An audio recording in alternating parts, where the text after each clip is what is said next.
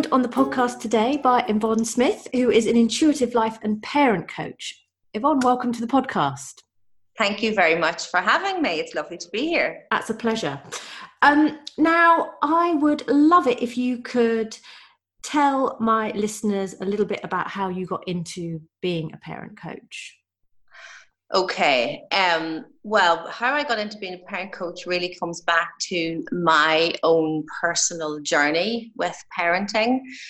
I was struggling. My kids are now 9 and 10. So probably from, they were maybe 2 and 3, that sort of age, I started to really struggle with how I was parenting, with, being in a place where we seemed to constantly be at loggerheads, and I found it very stressful, and I felt that they weren't getting a good experience of me. I wasn't getting a great experience of them.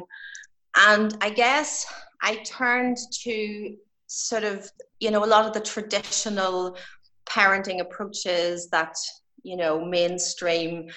And it was, the naughty step and the reward charts and all of that. And I, bought into all of that initially, but none of it seemed to work, first of all. And it didn't feel good. None of it felt good. Even reward charts, I couldn't cope with reward charts. I forgot about them. It didn't it didn't feel right. None of it felt right. So then I thought, right, there has to be something, a better way here. There has to be something that is going to make us all feel better and not be in this constant cycle that we seem to be in. And so I just started researching, and I came across conscious parenting and Dr. Shefali Sabri in particular. Yes, I've just come across her myself. Yeah, so I came across her, and really what she was saying kind of blew my mind. Because conscious parenting is very different to old school mainstream parenting approaches. Most parenting approaches are child-centric. They are all about, how do I fix my child? How do I get my child to do A, B, and C and not do X, Y, and Z? How do I get my child to behave, in inverted commas? How do I get them to fit in with what I want and what I need? And conscious parenting flips this completely on its head, and it's a parent-centric approach to parenting. And essentially what it says is, or how I have interpreted it for me, is how do I get out of my children's way sufficiently to enable them to flourish into the truest and most beautiful version of themselves? Okay, so that's sort of how I encapsulate what that's about. And I guess the analogy that I use all the time with my clients and in what I do is that if you have an acorn, it has a blueprint within it to become an oak tree. So you plant an acorn and it will turn into an oak tree. If you have a sunflower seed, it has a blueprint within it to become a sunflower. And we have all of these different, I use nature. We have orchids, which are a bit more delicate. We have weeping willows. We have snowdrops, which are kind of delicate but kind of hardy as well.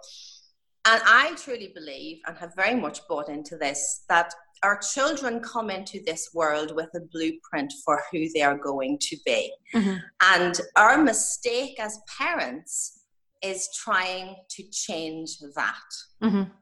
Okay. So our mistake as parents is we have a sunflower seed and we're trying to plant it and grow an oak tree. Okay. So that's sort of, so I came across conscious parenting, and it was like a huge aha moment. And what it requires us to do as parents is to figure out where we need to evolve, where we need to grow, where we need to question our own conditioning and programming, to consider and question our own beliefs that we have sort of assimilated and absorbed. And how can we become the truest and most beautiful version of ourselves and then meet our child exactly where he or she is without any agenda to change them. Okay. What I really love is that you were struggling and you took responsibility and the ways are out there and you found it, which is really cool, because a lot of people just live with stress and unpleasantness and having a crap life. So that's really cool. And the phrase conscious parenting, gentle parenting, I've only come across this year. How long have these sort of theories been around, would you say? I would say like they've been around for 10 years or more, but I certainly didn't come across. And I remember, when my kids, as I say, were maybe around 3 and 4, going and picking up the books that were available in the local shops or whatever. And they weren't conscious parenting. They were, how do I fix my child? Things like descriptive praise and rewards and natural consequences, which I don't buy into either. And they were all still about how do I fix my child. I think the stuff was out there, but I actually feel that because a lot of it comes from America, that it maybe didn't get here, because nearly everybody that I have come across who is in this sphere or has been, there are more people coming on board here, like Rebecca Eanes, I think, is a UK sort of person. She's written a good book, but it's all come from America, and it's come from psychologists, I guess, as well. So, and like I came across as well, Alfie Kohn, Unconditional Parenting. He's written a book called Unconditional Parenting, and again, American. And his whole philosophy, which I also incorporate, because my sort of umbrella, right, is conscious parenting. Now, conscious parenting is a lifelong endeavor. Okay? Right. It's not a how-to. It's not it's not strategies. It's not, so it's a lifelong endeavor. It's a big umbrella. But then when I discovered that, I sort of went underneath that and came across attachment parenting, which has been again around for a long time, but I didn't know anything about it. I don't know. And attachment parenting, part of attachment parenting is about co-sleeping, breastfeeding until your children are, 2, 3, whatever, baby wearing and all. And I didn't do any of those things because I missed boat on all of that. And actually, to be honest, probably wouldn't have done any of it. I breastfed my kids as long as I could. I couldn't have co-slept them. It wouldn't have worked for me. No. But the sort of underlying message in attachment parenting is all about how to create a strong attachment relationship with your child. And I read a great book about that as well. And really that's about a particular type of attuned relationship with your child.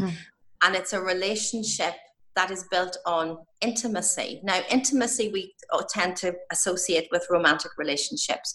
But if we take the word intimacy and we say into me see, that is the basis of a strong attachment relationship where both parent and child are deeply known to each other. So your child knows your hopes and dreams and beliefs and values and all of that stuff, and you know your child in the same way, but you don't force your beliefs and hopes and dreams on your child. You just have this equal acceptance, and this kind of equal relationship. There's no hierarchy in it. So, and there's lots of kind of practical aspects of attachment of that relationship that can really help people, and I do help clients with that. Then the unconditional parenting is all about how to parent without rewards and punishments. And again, that's about relationship and about connection and about holding space for our children and allowing them to be who they are and not trying to mold them and all of that as well. So they're the sort of, it's conscious parenting is my umbrella. I have attachment relationship in there, unconditional love and acceptance, and that sort of creates this whole sort of parenting piece for me. And I have changed how I respond to, how I communicate with, how I connect with my children beyond all recognition. Really? Yeah, completely. And what's really interesting is that while back in those days, I was looking for the fix. How do I get my children to stop kicking each other under the table and causing a big row? And how do I stop them doing X, Y, Z? And how do I get them to do A, B, C? And I was looking for this fix. But the interesting thing is, although these approaches do not provide these fixes, what they do is they help us to create a relationship with our children. And when you have a fantastic relationship with your children, they naturally want to cooperate. Right. That's amazing. You know, they want to do things because you have this connection. You know, you have this connection. Don't get me wrong. They don't want to do everything. I'm not, you know, I'm not a child whisperer, you know. It's like, you know, of course, but for the most part, if you ask them to do something, they will do it because of this relationship you have and because of this respect you have for them, and that you're, and just it's beautiful. And so I have, you know, we're talking about, you know, taking the stress out of parenting. We think that we want to take the stress out of parenting by having a formula and specific words to say or things to do to stop tricks the ABC and create the X, Y, Z. But actually we don't. We need a relationship. Yeah. Okay. That's sort of refreshing and wonderful to hear. So can you give us an example of like how they want to do stuff for you? Right, and it's very a specific example. That's kind of hard, because most things now, if I ask them to do them, they will say okay. I think as well, right? Whenever they don't want to do something, here's a good example. So let's say they are, you know, on tech, which is every parent's struggle and mine still, and it is something that we will navigate for years to come and will never be fixed to the way, you know. But say they're on, you know, and you're saying, right, I need you to come off that because, you know, it's dinner time. It's like, oh, I don't want to. Oh, just a minute, you know. Well, the way I approach this now, or try to when I remember, is, you know, yes, I know it's hard for you to stop doing something that you really enjoy. So I'm respecting the fact that even though I have no interest in the type of stuff that they do, I'm accepting that they do, and that's part of who they are. And yes, I appreciate that it's hard for you just now. Yeah, and I can see, you know, that you're enjoying what you're doing. But it's dinner time now, and for the most part, it's just like, okay. You know, so because you have this relationship, I think as well, part of it is about, you know, the hierarchy. It's not about me, I'm in charge and you have to do everything I say. Yeah. It's like we have certain routines and rituals, and, you know, around sort of sitting at the table for our meals, and there's no tech at the table and whatever. And, you know, we just buy into those. We all buy into those because we have a relationship. Yeah. I mean, I remember listening. Have you ever heard of Gabor Mate? Yes, I was actually just going to come on to you about that, because I started reading his book. I haven't finished it, but yes, I have heard of Gabor Mate. I actually haven't read any of his books. How to Hold On to Your Kids. Yeah, with Gordon Neufeld. Yeah, it's about peer orientation, but it's amazing, but it goes on.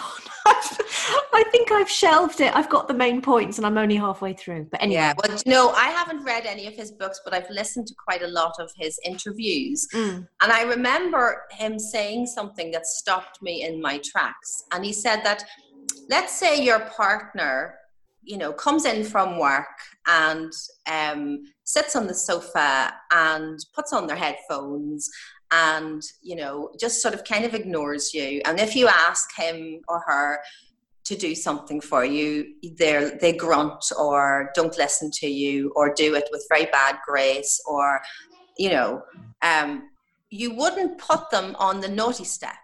No. You wouldn't you wouldn't think there was something wrong with them. You would maybe think maybe they've had a bad day, maybe they're going through some stuff. Or if this was happening as a repeated pattern, you would think there's something wrong with our relationship. And I remember thinking, oh my God, yeah, if my child doesn't want to do the things I want them to do, generally, yes, there'll always be some things they don't want to do. But if we don't have, and if they ignore me, and if they grunt at me, there's something wrong with our relationship.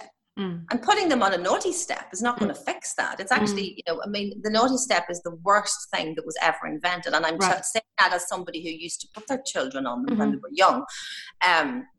But it's complete abandonment, and it's I don't accept you. When you behave like this, I don't love you. That's what it's telling them. I don't love you when you behave like that. I only love you when you behave like this. So,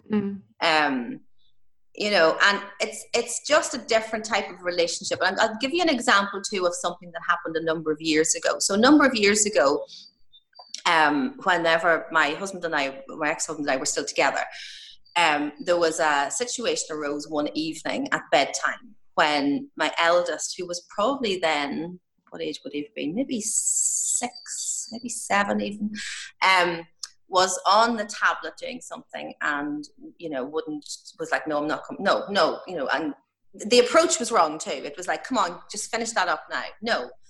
And there ensued a sort of a battle between him and me and my ex-husband. And it culminated in me getting angry, my ex-husband getting angry, and the child having the thing pulled off him, put into his room and told that you're not getting any tech tomorrow. Okay, so that's what happened. Now, that felt horrible, but it was sort of done. And it was like, we all lost the pattern of ourselves, basically. The next day, he came home from school and he picked up the tablet, but then he looked at me and he went, oh, I'm not allowed to have this, am I? And I said, you know what? Yes, you are, because I'm going to tell you something. 3 people in this house didn't behave very well last night, and you're the only one getting punished. I said, nobody's punishing me. Nobody's punishing Daddy. I don't believe that's fair. So yes, you are.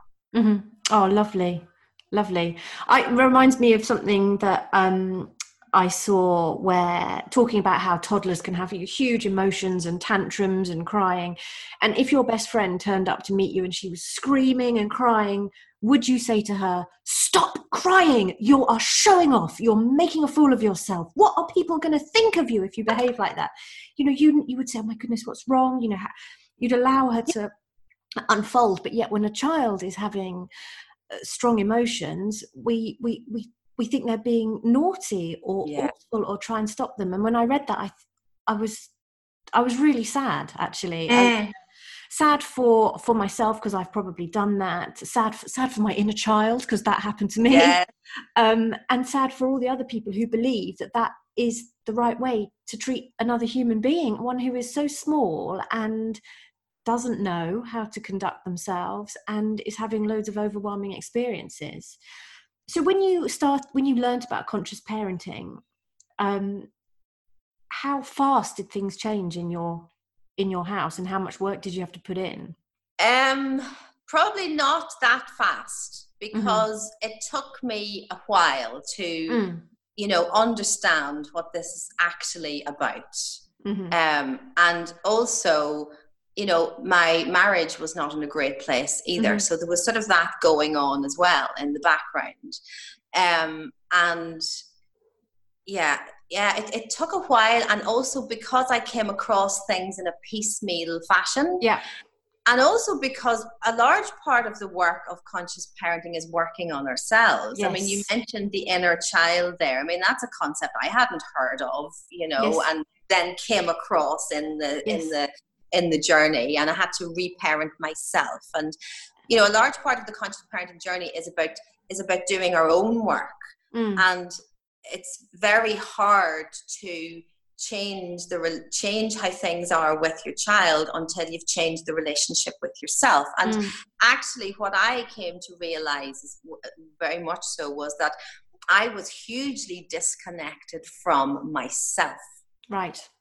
And that was, it is, in my opinion now, it is impossible to have a deep connection with another human if you don't have a deep connection with yourself. So I had a huge amount of work to do on myself. And as I said, there was stuff going on elsewhere. And, it took time, and it was sort of incremental bits. There was little bits that sort of changed. And yeah, no, it took time. And I came across different things at different times. I was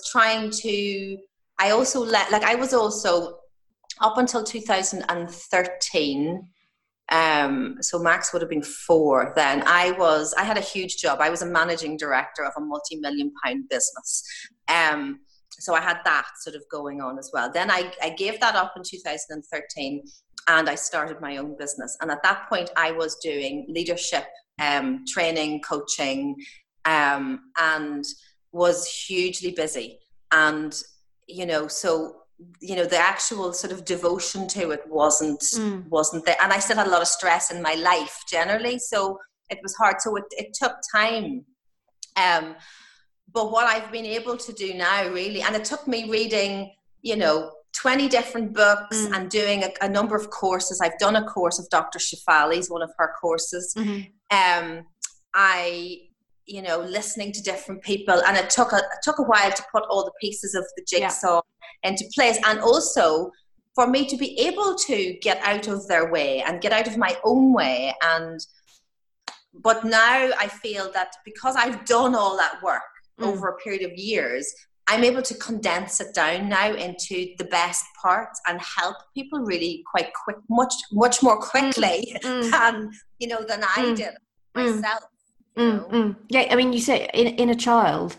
I've only really read a book about that in January this year, and I've been in the health and wellness business for nearly 20 years. So it is a journey, isn't it? Yeah. So, what kind of issues do your clients come to you with? What do you enjoy helping people with the most?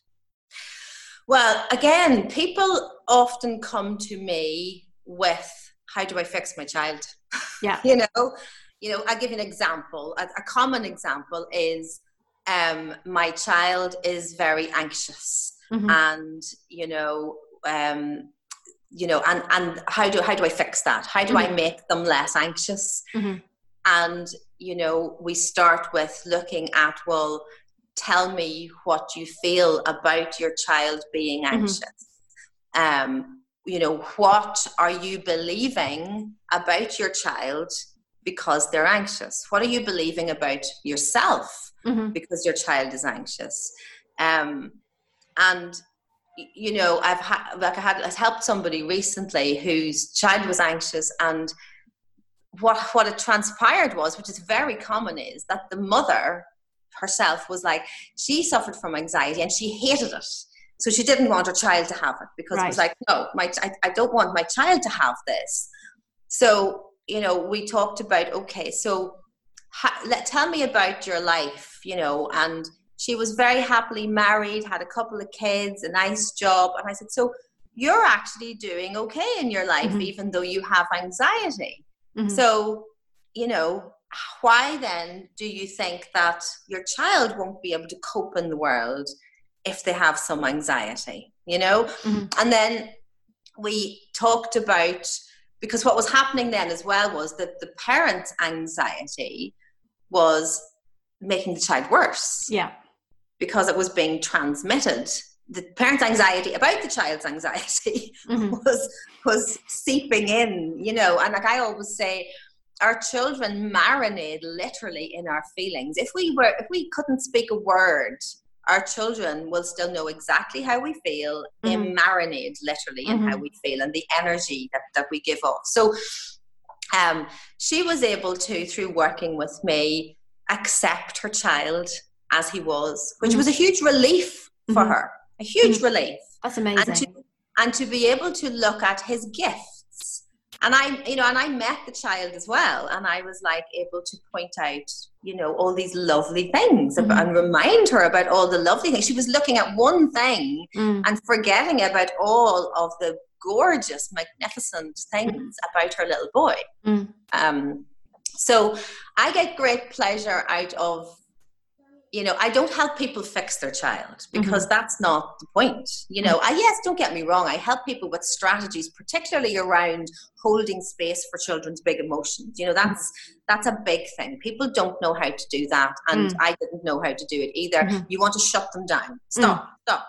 So that's an area that I love working with people as well, is helping them to find ways to hold space for those feelings. And first of all, that's really about a change in perspective. It's about an understanding that your children's emotions are, your children releasing their emotions, is simply a healthy part of being a human. And I talk to them about, it's an elimination system. We perspire to eliminate too much heat from our bodies. We, use the toilet to eliminate excess food. We let our emotions out, and they need to come out in the same way as we need to go to the toilet and we need to perspire and all of those things. It's just a natural elimination system. So teaching people to look at emotional release, not a tantrum, not a meltdown, it's an emotional release, and to view it as a positive thing. To view it as a necessary thing, to help them with language around it, and how to hold space for it and simply let it be, and let our children feel things right to their edges. So that's that's a place where people struggle hugely. That's probably the number one thing that people struggle with is, how do I get my child to stop having a tantrum or stop having a meltdown? No, you can't. And I think part of that is that it's extremely difficult to tolerate seeing someone you love in pain. Or feeling upset. You just want to soothe. You want to shut it down. You feel like because it's so painful to see, isn't it? And the holding space is a skill. As you say, that, and especially, I mean, as a therapist, I find it quite easy to hold space for my clients because I'm not, emotionally invested in them. But when it's someone you love, it's hugely painful for yourself sometimes, isn't it? To see someone going through a hard time, and not many people can tolerate that. No, exactly. And I think, as you said, there's two things. One, it's really hard to see somebody in pain and you want it to go away. And sometimes parents think, I'm a bad parent. Yes. Because I always ask, people, what are you thinking about your child in that moment? And what do you think about yourself? Because people are sometimes thinking, my child's a bad child, or there's something wrong with them, or I'm a bad mother and there's something wrong with me. So, and there's also, though, then our conditioning, our own programming. If there was no space held for our big emotions as children, it's very hard to create a new map, a new territory that where this, we don't have experience. We don't have a model for this. And particularly in moments of stress, our old conditioning, no matter how much work we've done on it, tends to rise up. And because it's not held in your head, it's held in your body. So that is a hard one, but it's one of the most, what would I say, transformational things. Simply being able to hold space for your children's feelings is one of the most transformational things for your relationship. Okay, that's really good, because I was going to ask what is one of the, like, sort of like your top tip, if you like. So it sounds like that's it, holding space. And when you say holding space, is that only when, because that's not a term that I think everybody will be familiar with. Is that when a child is having a difficult emotion, or in times of joy, or how could you use that holding space within family life on a day-to-day basis? Holding space is really simply about allowing your child to express themselves, whether it's joy, but I think we find that easy, whether joy and excitement and whatever. You do get the calm down, don't you, though? Yeah, you do. And don't get too excited. Calm down. Yeah. Let's keep it all under control. But I think where we find it most useful and most beneficial and is a stretch for a lot of people, and was certainly for me, and still is sometimes, is when our child is having a big meltdown. And, you know, my kids are at an age where theirs could be slamming the doors and stomping around and shouting and telling me they hate me, you know. So, and it's about simply going, I hear you, and staying calm. I hear you. I'm here for you. I can see you're having a hard time. And one of the things I also say to people about flipping the script is, your child is not giving you a hard time. Your child is having a hard time. Right. Oh, that's a good one. Yeah. So what? Because I get, my child is 5.5, and I get door slamming and lots of kind of screaming and hissing and growling, which I'm okay with. But sometimes he'll punch stuff and or slam doors or throw things, and I say, I can see you're really angry. I can see you're angry. It's okay. It's not okay to throw things or break things. Would you agree? I mean, would you agree that you have to have some boundaries, or do you just? Yeah, I mean, breaking things is obviously, you know, but I think in the moment of it happening, it's kind of difficult, because your child is not operating from their prefrontal cortex when they're having a meltdown. They're operating from their primitive brain back here. They've lost control. So if they're breaking things, or, you know, kicking something that's going to break, yes, I might say, I can't let you do that, but I would maybe hold them, you know, but very gently and whatever. So yes, but I would then talk outside of the actual big moment, right, about things like, you know, we in this home, we respect our property, and, you know, that's part of who we are, and we try to do that, you know. So but yes, in the moment, you may have to. I've physically restrained my kids sometimes, but not in an angry way. But, you know, I can't let you do that. I can't let you hurt yourself. Yeah, I've had that as well. Yeah. I've had the, you know, you know, the hurting of self. So I'm not going to let you hurt yourself. You know, that I've had that as well. And this is hard. Don't get me wrong. This is hard, but it is about remaining calm, about seeing that your child is having a hard time, not giving you a hard time. This says nothing about you as a parent, nothing. So do not get into, oh my God, my bad parent, oh my God, you know. And it's about detaching yourself a little bit from the emotion. It's their storm. It's not your storm. And just allowing it, as you say, with phrase like, I can see you're having a hard time. I can see you're really angry.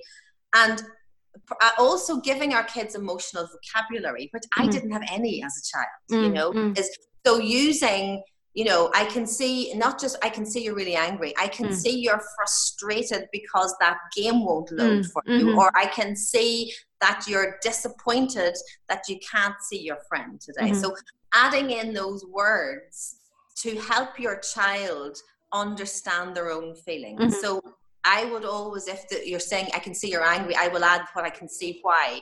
I can see you're frustrated. I can see you're disappointed. I can see you're feeling embarrassed. I can see you're feeling humiliated. I can see you're feeling sad, you know, and it's just, I'm here for you. I'm not going anywhere. I love you. I love you is a great one just to throw in there, because your child is not expecting you to love them in that moment, you know. And as I say, I have made the mistake in the past where it was very obvious to my kids that to them that I didn't love them, you know, but I did. But, you know, so I love you. I'm here for you. I'm not going anywhere. I will sit with you, you know. And then, as I say, outside of that, you can have conversations about, you know, can we try not to slam doors? You know, I've asked my kids, and we have this conversation regularly.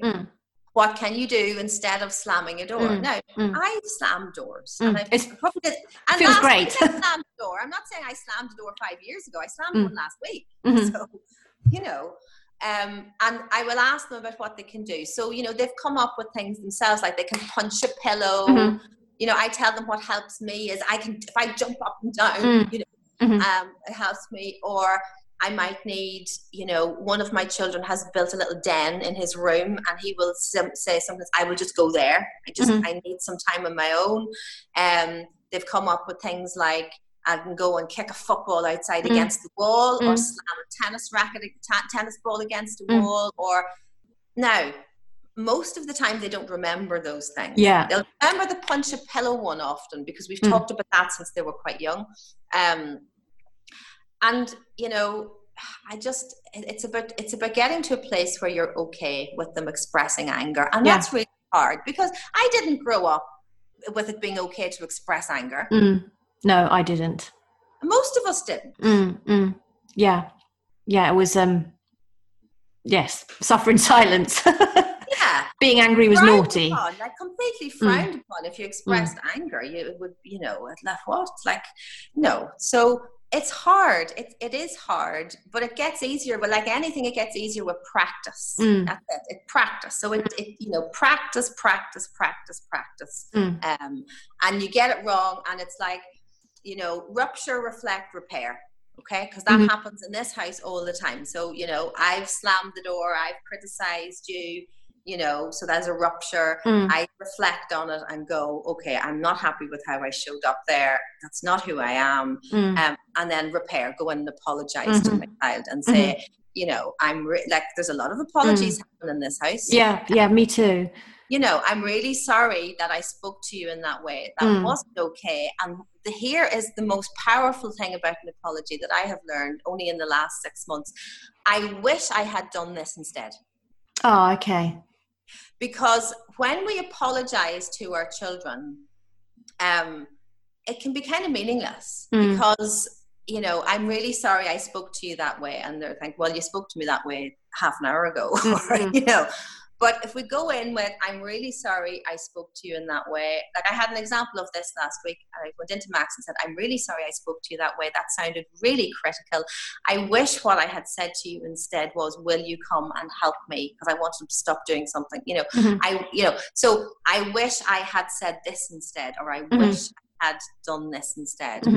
And that's really powerful, because it shows your child that you've actually thought about it, that you're not making an empty apology. Yeah. And it also models that for them. It models for them. I will often say to my kids, I have reflected, and I'll use that word because I want them to know that word.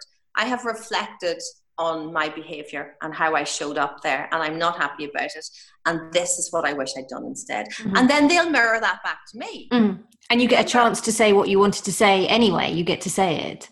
Exactly. And then they'll mirror that back to me, and they'll say, Mummy, I'm sorry I did this. I wish I had done this, or I should have. They'll tend to say should. I should have done this instead.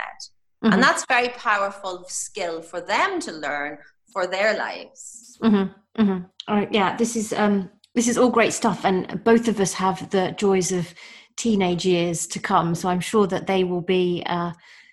all of these skills will hopefully come into their own. I mean, I still have cold sweats thinking about teenage years already, but well, no, my eldest is 10, so he goes to high school in September or whenever we get back to school. So, you know, I have cold sweats about that. That's a big change. It's a big change, but, you know, here is the deal. The deal is that the older your children become, the less control, in inverted commas, you have over them. We never have control over them anyway, but we have an illusion that we have, and we can buy into that illusion when they're younger. But the older that they get, the less of that you have. So the only thing you hope that you might have is influence, and influence is only born out of relationship.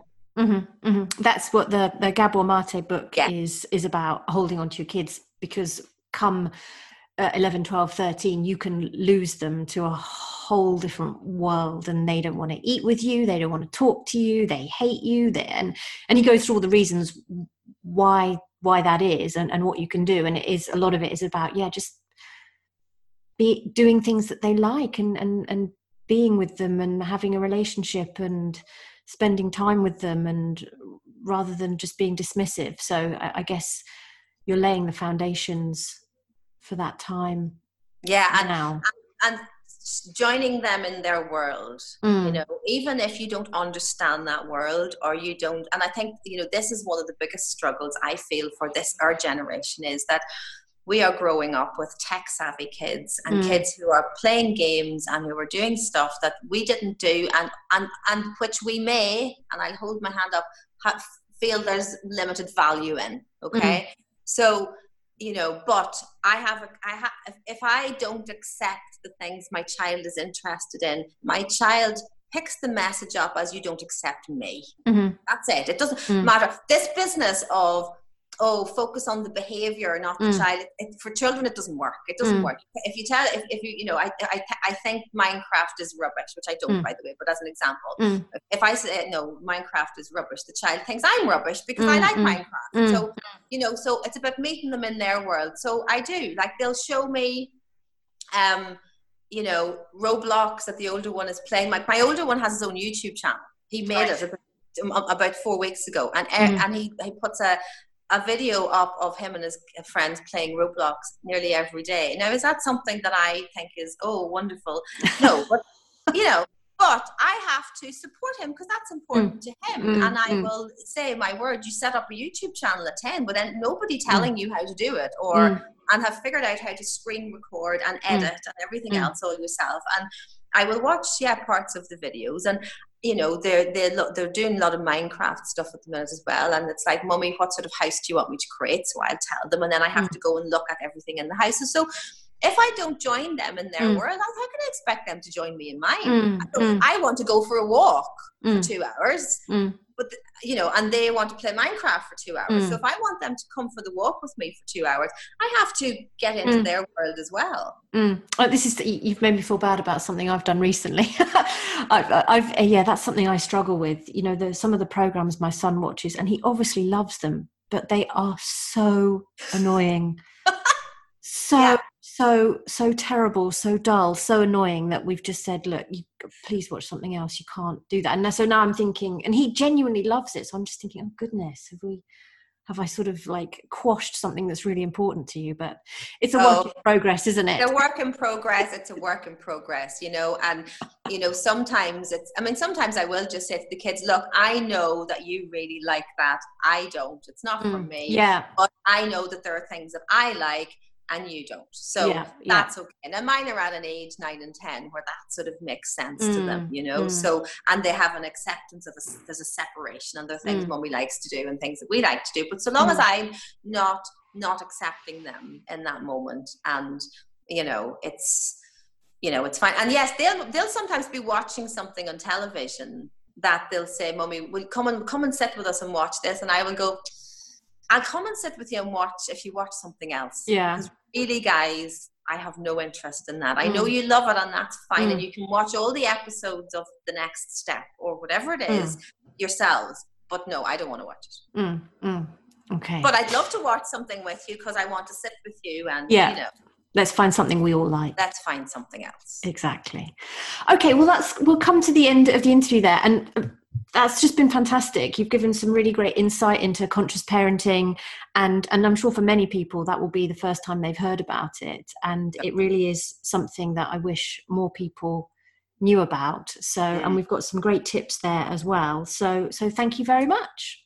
You're very welcome. Thank you. It's been a pleasure. Brilliant. It was really great having Yvonne on the podcast today, and I certainly learnt some super tips that I can use. If you want to get in touch with Yvonne, best place to find her is over on Instagram, and her Instagram handle is This Parenting Adventure. I'll put a link in the show notes so you can check her out if you want to. Thanks.